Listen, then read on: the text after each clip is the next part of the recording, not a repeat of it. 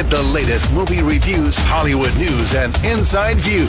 It's time for Behind the Screens with Lights, Camera, Jackson on 107.7 GNA. All right, he sees all the movies, talks about all the movies, and now we go behind the screens with him. It's our buddy Lights, Camera, Jackson. Good morning, Jax. How are you? Hello. Happy Mother's Day weekend. How are you guys? We're doing very, very well. We start with the Amy Schumer film, along with Goldie Hawn. It looks atrocious, and I know you saw it last night.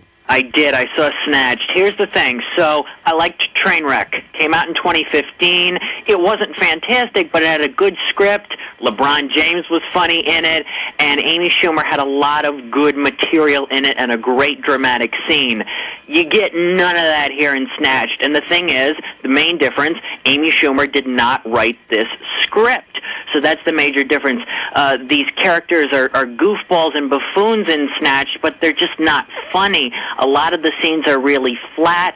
Goldie Hawn hasn't been in a movie in 15 years, and yet they don't give her much to do here. There's a couple good scenes with Goldie Hawn in here. Amy Schumer tries to infuse her comedy style to liven up the script, but yeah, there's not much to laugh at here in Snatch. That's sad because Goldie Hawn is a great actress, and she really has not been in anything. I'm surprised she even did this movie knowing that she was coming back after 15 years. Why did she do it? Did you hear any rumors? It was Amy Schumer. She wanted Goldie Hawn to play her mother in this movie, and ideally, if the script was a lot funnier, and the movie's only 90 minutes as well, it's really short, it goes by like that. But yeah, if there was much better material, I think the pairing of Schumer and Goldie Hawn would have been much stronger. That's too bad. All right, Jackson, what else have you got for us this weekend? King Arthur, Legend of the Sword is the other big new movie out this weekend. Charlie Hunnam is King Arthur. Jude Law is the villain. It's directed by Guy Ritchie. You know him from the Sherlock Holmes movies. It's going to be gritty. It's going to be intense and filled with slow motion.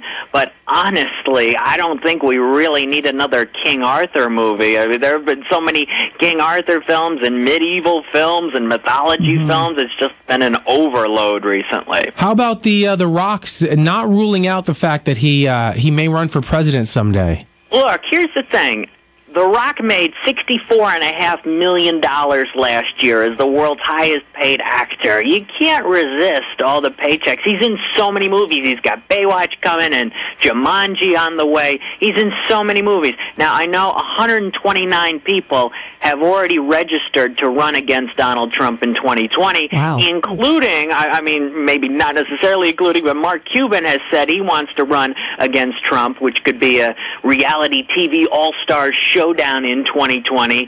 But yeah, I do not think The Rock will do it in 2020. I don't think so either. He makes too much money. He does. Right, and he likes his life too much. You know, one of the things that you're hearing Donald Trump say now is that he misses his old life. Right. So I think that while non-politicians have a chance, just because they tend to resonate with the everyday person, because I think in general people have a hard time trusting politicians. So a lot of non-political people kind of have a chance.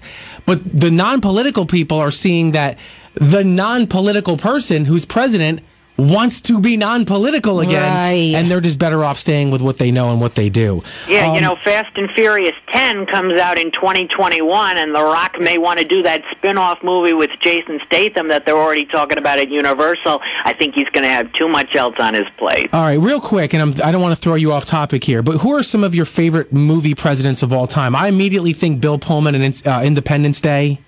Ooh, I think Daniel Day-Lewis and Lincoln. I mean, my gosh, Daniel Day-Lewis had the firmest handshake out of anybody I've ever met in my life. I went up to him and told him how much I appreciated Lincoln. After he asked me, so what did you think of my movie? I go, geez, it's three-time Oscar winner Daniel Day-Lewis asking me what I really thought about his movie. That's incredible. Yeah, he's right at the top of the list. I don't know if Daniel Day-Lewis had been like, great job freeing the slaves. Yeah. Like I would have gone. So I love you on My Loose Change. Like I just think you're awesome. The $5 bill is one of my favorites. I wouldn't know. So composure, I wouldn't either. I wouldn't know what to say. All right, and I think we have time for one more quickie. What else have you got for us, Jackson? Man, this weekend, TV shows are all the buzz. So many shows are getting renewed and canceled. You've been following all the social media action on my Twitter at LCJ Reviews. Starting Sunday, the 4 major networks announced their fall 2017 primetime lineups. And also, you've got Kelly Clarkson here. She's going to be a coach on The Voice. She's not going to be a judge on American Idol. Maybe Seacrest won't return as well. It's getting very interesting. Follow all the action because it's going to get very interesting with the TV shows, especially starting Sunday. Lights, camera, Awesome. Jackson. Thanks, Great job, buddy. Enjoy the weekend. Happy Mother's Day to your mom, and we'll talk to you next week. Thanks very much. If you go to the website, too, lights-camera-jackson.com, a cool celebrity interview is up there for you this weekend. Awesome. Thanks very much. Great Thanks, job, brother. Jackson. Be well.